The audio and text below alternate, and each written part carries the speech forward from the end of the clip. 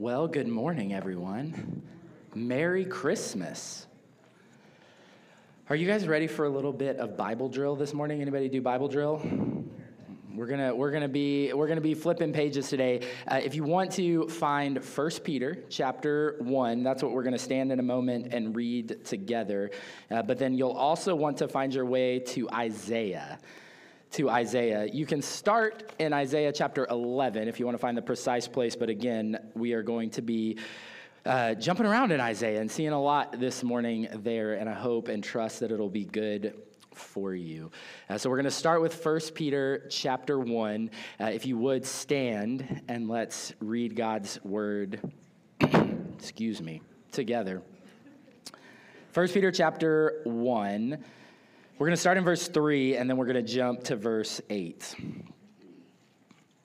Blessed be the God and Father of our Lord Jesus Christ. According to his great mercy, he has caused us to be born again to a living hope through the resurrection of Jesus Christ from the dead. Verse 8, though you have not seen him, you love him. Though you do not now see him, you believe in him and rejoice with joy that is inexpressible and filled with glory, obtaining the outcome of your faith, the salvation of your souls. Concerning this salvation, the prophets who prophesied about the grace that was to be yours searched and inquired carefully, inquiring what person or time the Spirit of Christ in them was indicating when he predicted the sufferings of Christ and the subsequent glories. It was revealed to them that they were serving not themselves, but you, in the things that have now been announced to you through those who preached the good news to you by the Holy Spirit sent from heaven, things into which angels long to look. Therefore, preparing your minds for action and being sober-minded, set your hope fully on the grace that will be brought to you at the revelation of Jesus Christ. Let's pray. Father in heaven, as we think about Christmas and celebrate with joy the arrival of your Son, Jesus, help us to think deeply and think biblically about the ultimate source of our joy. God, help us to learn this morning from the prophets of old and from your promises made through them. God, would you direct our gaze towards you so that we might find our joy in you alone. We pray these things in the matchless, saving name of Jesus. Amen. Amen. You can go ahead and have a seat. And remember, if you would like, you can already flip to Isaiah chapter 11. This is going to be a little different this morning because we're not going to expound on 1 Peter chapter 1. But I wanted to read 1 Peter chapter 1, and I hope you'll keep it in your mind because it serves as foundation for everything that we're going to be talking about from Isaiah this morning. A few minutes ago, we sang the song, Sing We the Song of Emmanuel. That was hard to say. I practiced that a lot. We sang the song, Sing We the Song of Emmanuel, and it was so good, wasn't it?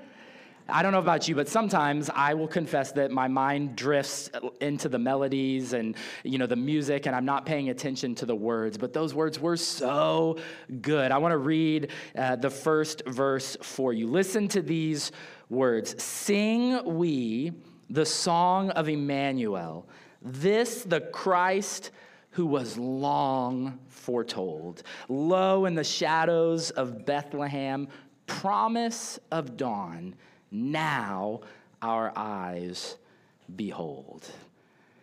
Church, we sing often of promises made and promises kept.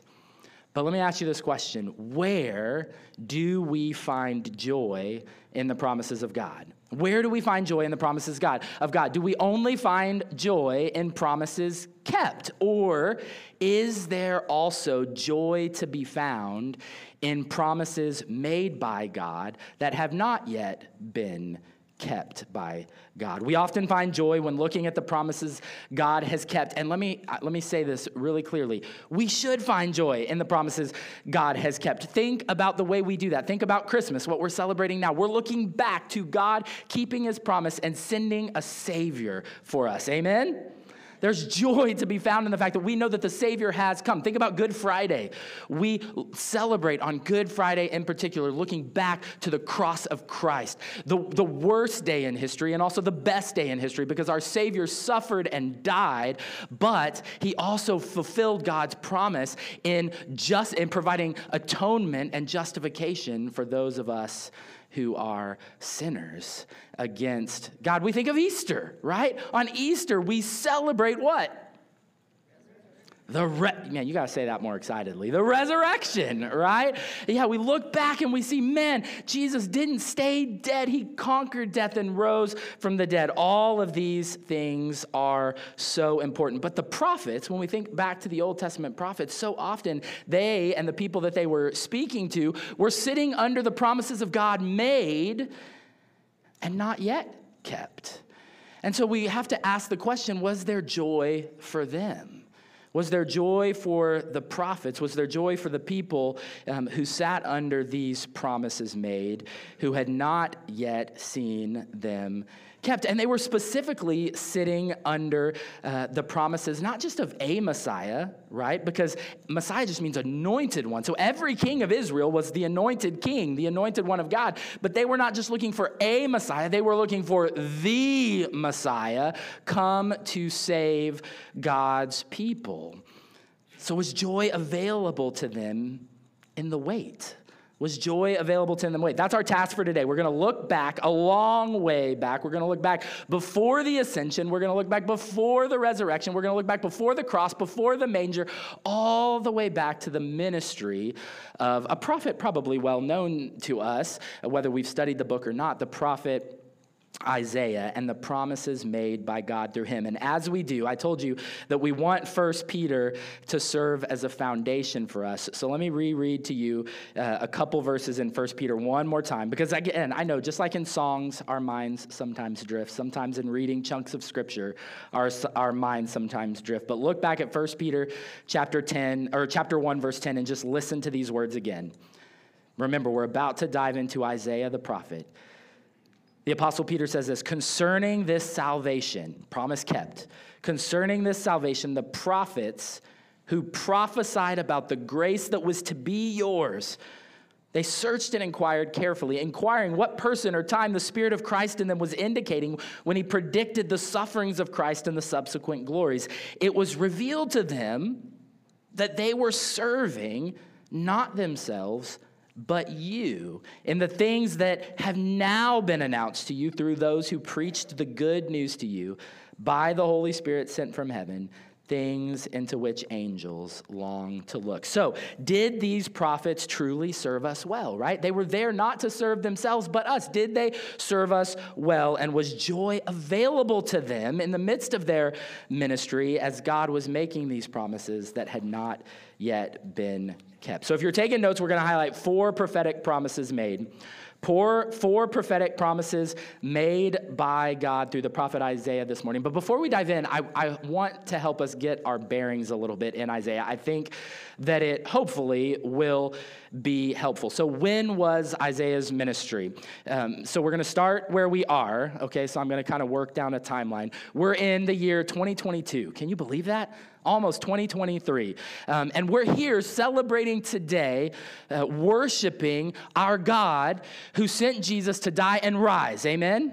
So we gather on the Lord's Day on Sunday to worship the risen Savior, to look back at that promise kept. And particularly in this season, we're also remembering the birth of Jesus, right? But how long ago was the birth of Jesus? We're in 2022. So we have to walk back our timeline about 2,000 years to around 5 BC, and that's where we find the baby Jesus born in a manger. But as I said, Isaiah's ministry is farther back. So we kind of step back a little bit farther to the year 516 BC. So how long have we traveled? Any math people out there? 2,000 years, then 500 years farther back. So we're in 516 BC. I picked that because we took a break for our Advent series, but we're studying Ezra and Nehemiah, right? Does anybody remember what happened in 516 BC? Something was completed. Does anybody remember? Yeah, all right. I preached that Sunday, so I wanted to see if you were listening. The temple was completed, right? But we're going 224 years farther. I'm not going to step off the stage. 224 years farther back from that rebuilding and completion of the temple to 740 BC, to the start of Isaiah's ministry. The point is, it was a long time ago, and there was a long time in between promises made and promises kept. And Isaiah's ministry would focus on several things: judgment, the judgment of God, not only on his people in his day, but on all people who sin against a holy God. But then Isaiah was also focusing on the coming Messiah, right? And that's going to be the primary focus that we look at in Isaiah today, his promise that the Messiah, not a Messiah, the Messiah would come. Two more things before we dive into these prophetic promises. One, just a basic outline of the book. We're not going to read every word of Isaiah, but I want you to orient yourself within the book. Chapters 1 through 39 are a lot of prophetic promises of judgment, okay? And then there's dashes, sprinkles of hope mixed in. I said sprinkles. I just heard somebody make fun of me for that. Sprinkles of hope mixed in. Then in chapter 39, something familiar to us from Ezra and Nehemiah is the exile, right? The promise of exile. That would be the judgment of the people being sent from the land into exile in Babylon. And then chapters 40 through 66 are a ton of hope, a ton of promises of hope. Those would contain a lot of the promises maybe that you're a little bit familiar with. And then finally, as I already think I alluded to, I want us to remember before we dive in that the promises made through Isaiah are not new. Now, they become clearer and more explicit even as we work through the chapters of Isaiah, but they're not new. Isaiah, and really the Lord through Isaiah, was building on a foundation of promises that had been being made by God to humanity since the fall of Adam and Eve. Think about Genesis chapter 3, verse 15. The Lord God said to the serpent, "I will put enmity between you and the woman, between your offspring and her offspring. He shall bruise your head, and you shall bruise his heel." We can gloss through that so quickly, but that was a promise of God that he was going to send what Steve alluded to in his prayer, a snake crusher, to crush the head of the serpent. He would come, but he had not yet come. Think about Genesis chapter 12. Now the Lord said to Abram, "Go from your country and your kindred and your father's house to the land that I will show you, and I will make of you a great nation, and I will bless you and make your name great so that you will be a blessing. I will bless those who bless you, and him who dishonors you I will curse, and in you all the families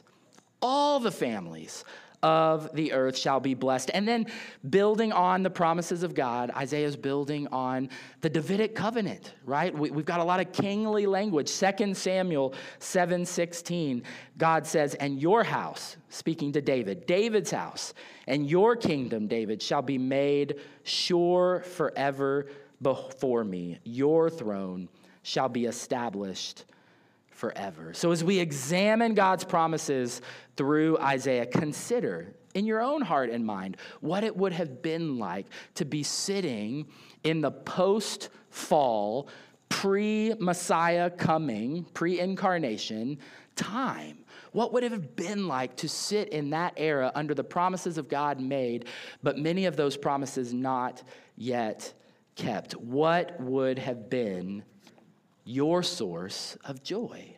What was their source of joy? Okay, so let's jump into the 4 prophetic promises. Promise number 1, a branch from the stump of Jesse. That already sounds like Bible, doesn't it? I promise a branch from the stump of Jesse. Look at Isaiah chapter 11, verse 1. Isaiah chapter 11, verse 1. There shall come forth a shoot from the stump of Jesse, and a branch from his roots shall bear fruit. So what exactly does that mean? Well, remember what's going on here. Let me give you a heads up. You can flip back a few pages to Isaiah chapter 6. So we're going to go backwards from Isaiah 11 to Isaiah chapter 6 to remember what is happening. God's people repeatedly rebelled against God. Does that sound familiar? We know that of God's people, and we know that of ourselves.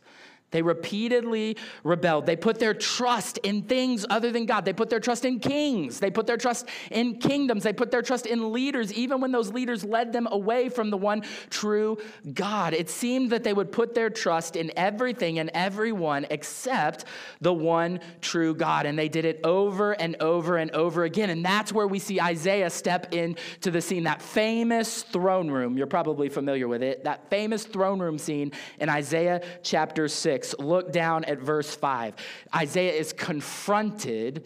He's confronted, hit head on with the devastating reality of his own sin, personal and the sin of his people. Isaiah chapter 6, verse 5.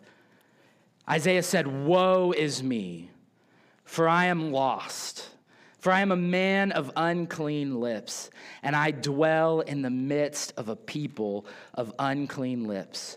For my eyes have seen the King, the Lord of hosts." Smacked in the face with his own depravity. As an aside here, I want to talk. I know that some of our kids go to children's church, but there are some kids in the room, young kids, teenagers. Something that I've been working on with my own 7-year-old daughter is talking to her about the reality of her own sinfulness. Because apart from an understanding of our own sinfulness, how it separates us from God, that we don't compare our sinfulness to the person down the street or across the road or across the classroom who's more sinful than us. We have to compare ourselves to a holy God.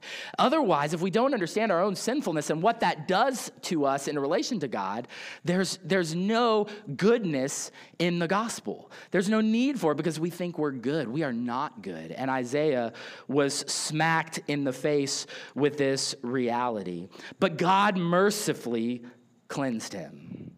Amen? God mercifully cleansed him. Look at verses 6 and 7 of Isaiah chapter 6. Verse 6, "Then one of the seraphim flew to me, having in his hand a burning coal that he had taken with tongs from the altar, and he touched my mouth and said, 'Behold, this has touched your lips. Your guilt is taken away, and your sin atoned for.'" And then God gave Isaiah what, don't judge me here, but from a human perspective, is a terrible mission, an awful mission. God commissioned Isaiah to go and preach judgment to the people. Do you remember that? He said, "You're to go and preach to them that judgment is going to come on." And guess what, Isaiah? You're going to preach that, and they are not going to hear it. Do you remember that about Isaiah? Why? Because their ears were closed and their hearts were hard. And what was Isaiah's response? Look at verse 11 of chapter 6. He says, "Then I said, 'How long, O Lord?'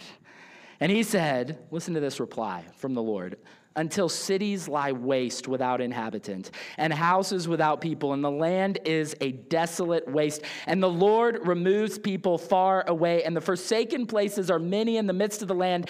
And though a tenth remain in it, it will be burned again, like a terebinth or an oak, whose stump," there's that word, "remains when it is felled.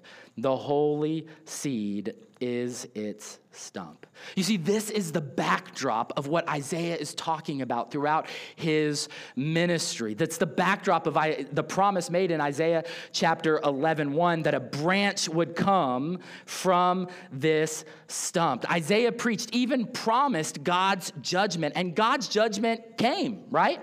It came on Israel. We know about that. It led to the destruction of the northern and southern kingdoms. But that destruction, and again, I keep thinking of our study of Ezra and Nehemiah, that destruction was not total. God's mercy prevailed. Amen? God's mercy prevailed. A stump remained, and God promised. Let the weight of that sit on you for a second. God promised through Isaiah that a fruit-bearing branch would shoot up from that almost dead stump. Promise number one, a branch from the stump of Jesse. Promise number 2 is kind of an answer to the question, what or who is this promised branch, right? Because we're talking about a stump and we're talking about a branch. What or who is this promised branch? Promise number 2, Emmanuel.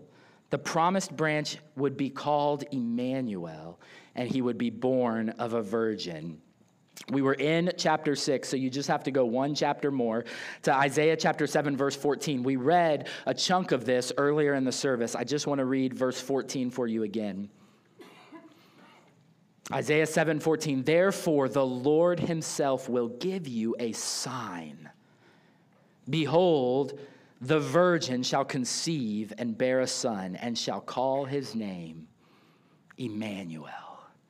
Emmanuel. So what is the promised branch? The promised branch is a person, right? The promised branch is a person, but not just any person, a human being that would be born as a sign, born of a woman, but not just any woman, born supernaturally, right? It's a supernatural thing. Pastor Stephen talked about that last week. It's a supernatural, miraculous thing for a baby to be born of a virgin. We cannot make that happen. God does that, and he said that that's what we should be looking for. And the promised person wouldn't just be a human. Mind blown, right? Singing of the wondrous mysteries. Jesus, we know, would come, but this promised Emmanuel would not just be a human. He would be human, 100% human, but he would also be divine, and he would be given the name Emmanuel, which means, yeah. Again, I just want to pause. How amazing. God with us. And that wasn't a new promise, right? If you're familiar with the Old Testament at all, you know that repeatedly throughout the Old Testament and the story of God's people, God was promising what? He was promising over and over again, I will be with you. Just trust me.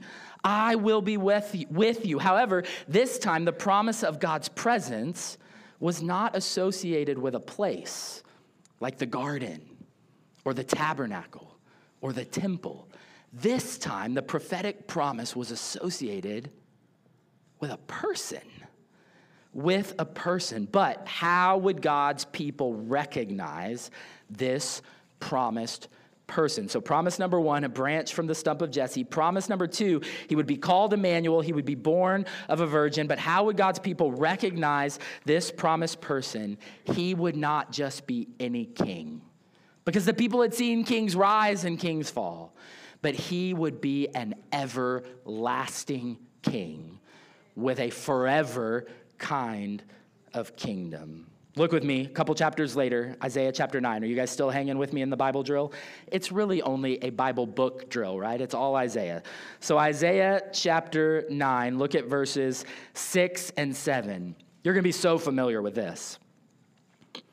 Isaiah chapter 9, verse 6. For to us a child is born, to us a son is given, and the government shall be upon his shoulder, and his name shall be called Wonderful Counselor, Mighty God, Everlasting Father, Prince of Peace. Of the increase of his government and of peace there will be no end. On the throne of David and over his kingdom, to establish it and to uphold it with justice and with righteousness. When? From this time forth and forever more. How? The zeal of the Lord of hosts will do this. So how would God's people be able to recognize this king, this Savior Messiah when he arrived? What would set him apart from all the kings who came before him? Well, first and foremost, the distinguishing mark of the Messiah king is that he is God. Right? He is God. An audacious claim for anyone to make except God. And God was making this claim through the prophet Isaiah. Just look at these titles promised to describe Emmanuel. Look back at verse 6. Wonderful Counselor. Wonderful Counselor. Mighty God. We've got this wonderful, personal, comforting Counselor promised but we've also got mighty God, protector, ruler, authority, everlasting Father. In those days, in the days of the kings, oftentimes the king would be referred to as the father of the nation. And they were looking forward to, an everlasting Father and a Prince of Peace. You see, the promised one would be marked also by perfect justice and extreme mercy. But God has another promise to make through Isaiah, and this one is a surprising promise for the people. It may not be surprising to you if you're familiar with the Bible, but it was surprising to the people in Isaiah's day. The people should not just be looking for a conquering king, but promise number 4, they should also be looking for a suffering servant come to save. Okay, you're going to have to flip far this time. Isaiah 52. I'm turning pages with you. Isaiah 52. We're going to read verse 13, and then we're going to jump to Isaiah 53. Isaiah 52, starting in verse 13. Behold, my servant shall act wisely. He, the servant, shall be high and lifted up and shall be exalted. Jump to verse 2 of chapter 53. This servant, he grew up before him like a young plant and like a root out of dry ground. He had no form or majesty that we should look at him, no beauty that we should desire him. He was despised and rejected by men, a man of sorrows and acquainted with grief, and as one from whom men hide their faces. He was despised, and we esteemed him not. Let me pause right there. This is not sounding like a conquering king, right? Like, this does not sound like the one that they had been looking for. He goes on, surely in verse 4, he has borne our griefs and carried our sorrows, yet we esteemed him stricken, smitten by God, and afflicted. But he was pierced for our transgressions. He was crushed for our iniquities. Upon him was the chastisement that brought us peace, and with his wounds we are healed. Verse 6, all we like sheep have gone astray. We have turned everyone to his own way, and the Lord has laid on him, this servant, the iniquity of us all. Verse 7, he was oppressed and he was afflicted, yet he opened not his mouth. Like a lamb that is led to the slaughter, and like a sheep that before its shearers is silent, so he opened not his mouth. Guys, so much could be said. So much could be said about this chapter, but I really want to let my words be few.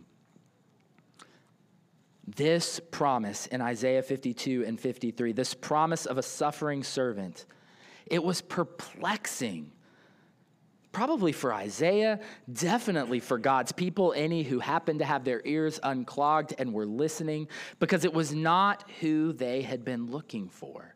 The people had been looking for a Messiah king, like we read about in Isaiah chapter 9. But the question was, who would this suffering servant be? And more specifically, is it possible that joy can be found in suffering? Is it possible that joy could be found in the promise of a suffering servant? 4 promises made, and I'm guessing 4 promises kept. The Apostle Paul wrote in 2 Corinthians 1:20, you don't have to turn there. He said, for all the promises of God find their yes in Jesus. Amen? Man, that's a good bow to put on the present of God's word, right? It gives us a filter, a lens through which to read all of God's words. All of these prophetic promises have been fulfilled in Jesus. Let's review them briefly. Promise number 1 made, a branch from the stump of Jesse, Isaiah 11:1. Promise kept. Jesus was a son of Jesse. You go, why do all these genealogies matter? Well, I'm not going to read it to you. Matthew chapter 1, though, go back and look at the genealogy. We see that Jesus came from the line of David, the son of Jesse, born in the town of David. Promise kept. Promise number 2 made. Emmanuel, born of a virgin. Promise kept. Matthew chapter 1. Again, you don't have to turn there, but you can write it down. Matthew chapter 1, verse 21. She will bear a son, and you shall call his name Jesus, for he will save his people from their sins.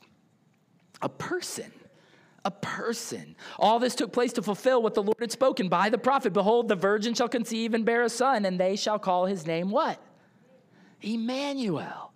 God with us. Promise made number 3, an everlasting king from Isaiah 9. Promise kept in Luke 1:31. Behold, you will conceive in your womb and bear a son, and you shall call his name Jesus. He will be great, will be called Son of the Most High, and the Lord God will give to him the throne of his father David, a kingly throne, and he will reign over the house of Jacob. How long? Forever. And his kingdom there will be no end. Promise kept. And promise number 4, a suffering servant come to save. In Isaiah 52:53, promise kept.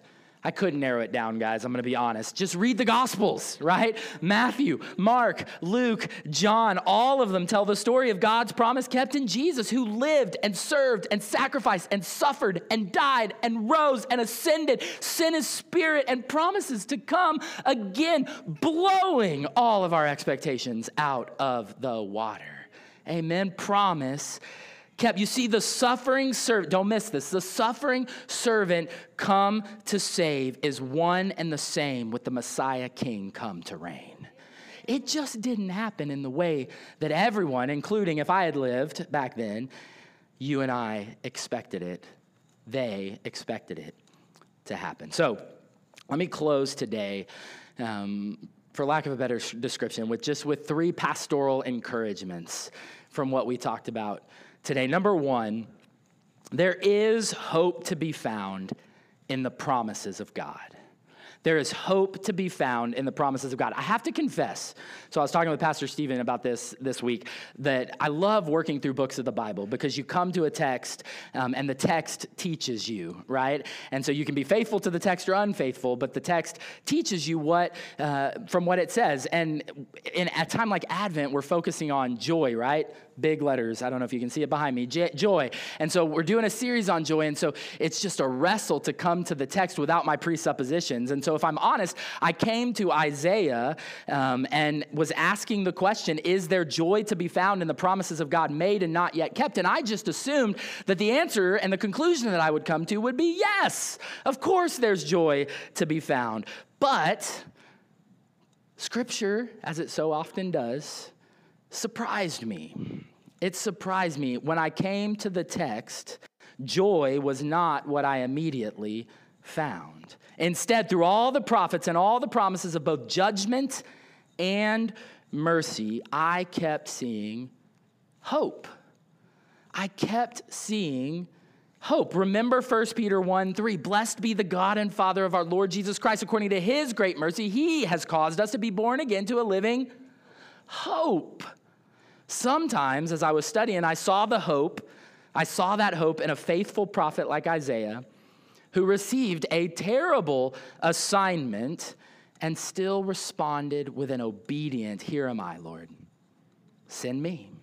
Sometimes I saw that hope in an imperfect king, Hezekiah, for example. We didn't talk about him today, but he was one of the kings that lived during this time, and he continued, not perfectly, to turn to God when everyone else, including his father, the king before him, was turning to political powers and military might. I also saw hope in a broken, nearly dead stump of a people, the people of Israel. The people of Israel in exile who journeyed back to Jerusalem and rebuilt an entire city, temple, walls, in hope that God would keep his promises. So I looked at God's word and I saw, instead of joy, hope. But make no mistake, if you have ever looked at the one true God and found hope in him, you did not walk away with hope alone. You walked away with a peace that transcends all understanding, and you walked away with a joy that is inexpressible and filled with glory. There is hope to be found in the promises of God. Encouragement number 2, I'm calling this an encouragement. We'll see how you take it. Proclaim the God who makes and keeps his promises. Proclaim it to all who will listen. You see, God's promise in Isaiah 52 and 53 led me forward. So if you want to flip in your Bibles forward to Acts chapter 8. Acts chapter 8, verse 26. His promise in Isaiah 52 and 53, because we live post-Messiah coming, living, and dying, we have the joy of being able to look at some of these promises fulfilled and the implications. So it led me to Acts chapter 8. Look with me at Acts chapter 8, verse 26. Hear this account and how it goes down. Remember, under the encouragement to proclaim the God who makes and keeps his promises. Acts chapter 8, verse 26. Now an angel of the Lord said to Philip, "Rise, go toward the south to the road that goes down from Jerusalem to Gaza. This is a desert place." And he rose and he went. And there was an Ethiopian, a eunuch, a court official of Candace, queen of the Ethiopians, who was in charge of all her treasure. He had come to Jerusalem to worship and was returning, seated in his chariot, and he was reading who? The prophet Isaiah. And the Spirit said to Philip, "Go over and join this chariot." So Philip ran to him and heard him reading Isaiah the prophet and asked, "Do you understand what you were reading?" He said, "How can I, unless someone guides me?" And he invited Philip to come up and sit with him. Now the passage of the scripture that he was reading was this. See if it sounds familiar. Like a sheep he was led to the slaughter.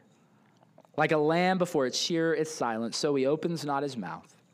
In his humiliation, justice was denied him. Who can describe his generation? For his life is taken away from the earth. And the eunuch said to Philip, "About whom, I ask you, does the prophet say this? About himself or about someone else?" So was Isaiah talking about himself or was he talking about someone else? And I love this. This should be such an encouragement to all of us. Then Philip opened his mouth and beginning with this scripture, he told him the good news about Jesus. And as they were going along the road, they came to some water, and the eunuch said, "See, here's water. What prevents me from being baptized?" And he commanded the chariot to stop, and they both went down into the water, Philip and the eunuch, and he baptized him. Philip took God's promises made through Isaiah, and he proclaimed God's promise kept in Jesus Christ, and the Ethiopian's life was changed forever. Isn't that amazing? Now, let's be real. I've never had a moment quite like this, okay? So I don't want to set you up for an unattainable goal. Never has it been laid out that easy and somebody stopped their chariot and said, "Look, there's water, let's go be baptized." But I want you to know that by God's grace, as I've grown in Christ, and it's not easy and I'm not always faithful, as I've learned to proclaim God and his gospel through whatever door is open to me in a particular conversation, whether it's a question about faith or whether it's a scripture from the Old Testament, as I've learned to point people to the fulfillment of all those promises, Jesus, over time and through those questions and through prayer, by God's grace, I have seen people over time say, "Yes, I want to trust this Savior Jesus and be baptized." And I want you to know that as special as you probably think Philip is because he made it into the New Testament, man, if you asked Philip, he was just like you.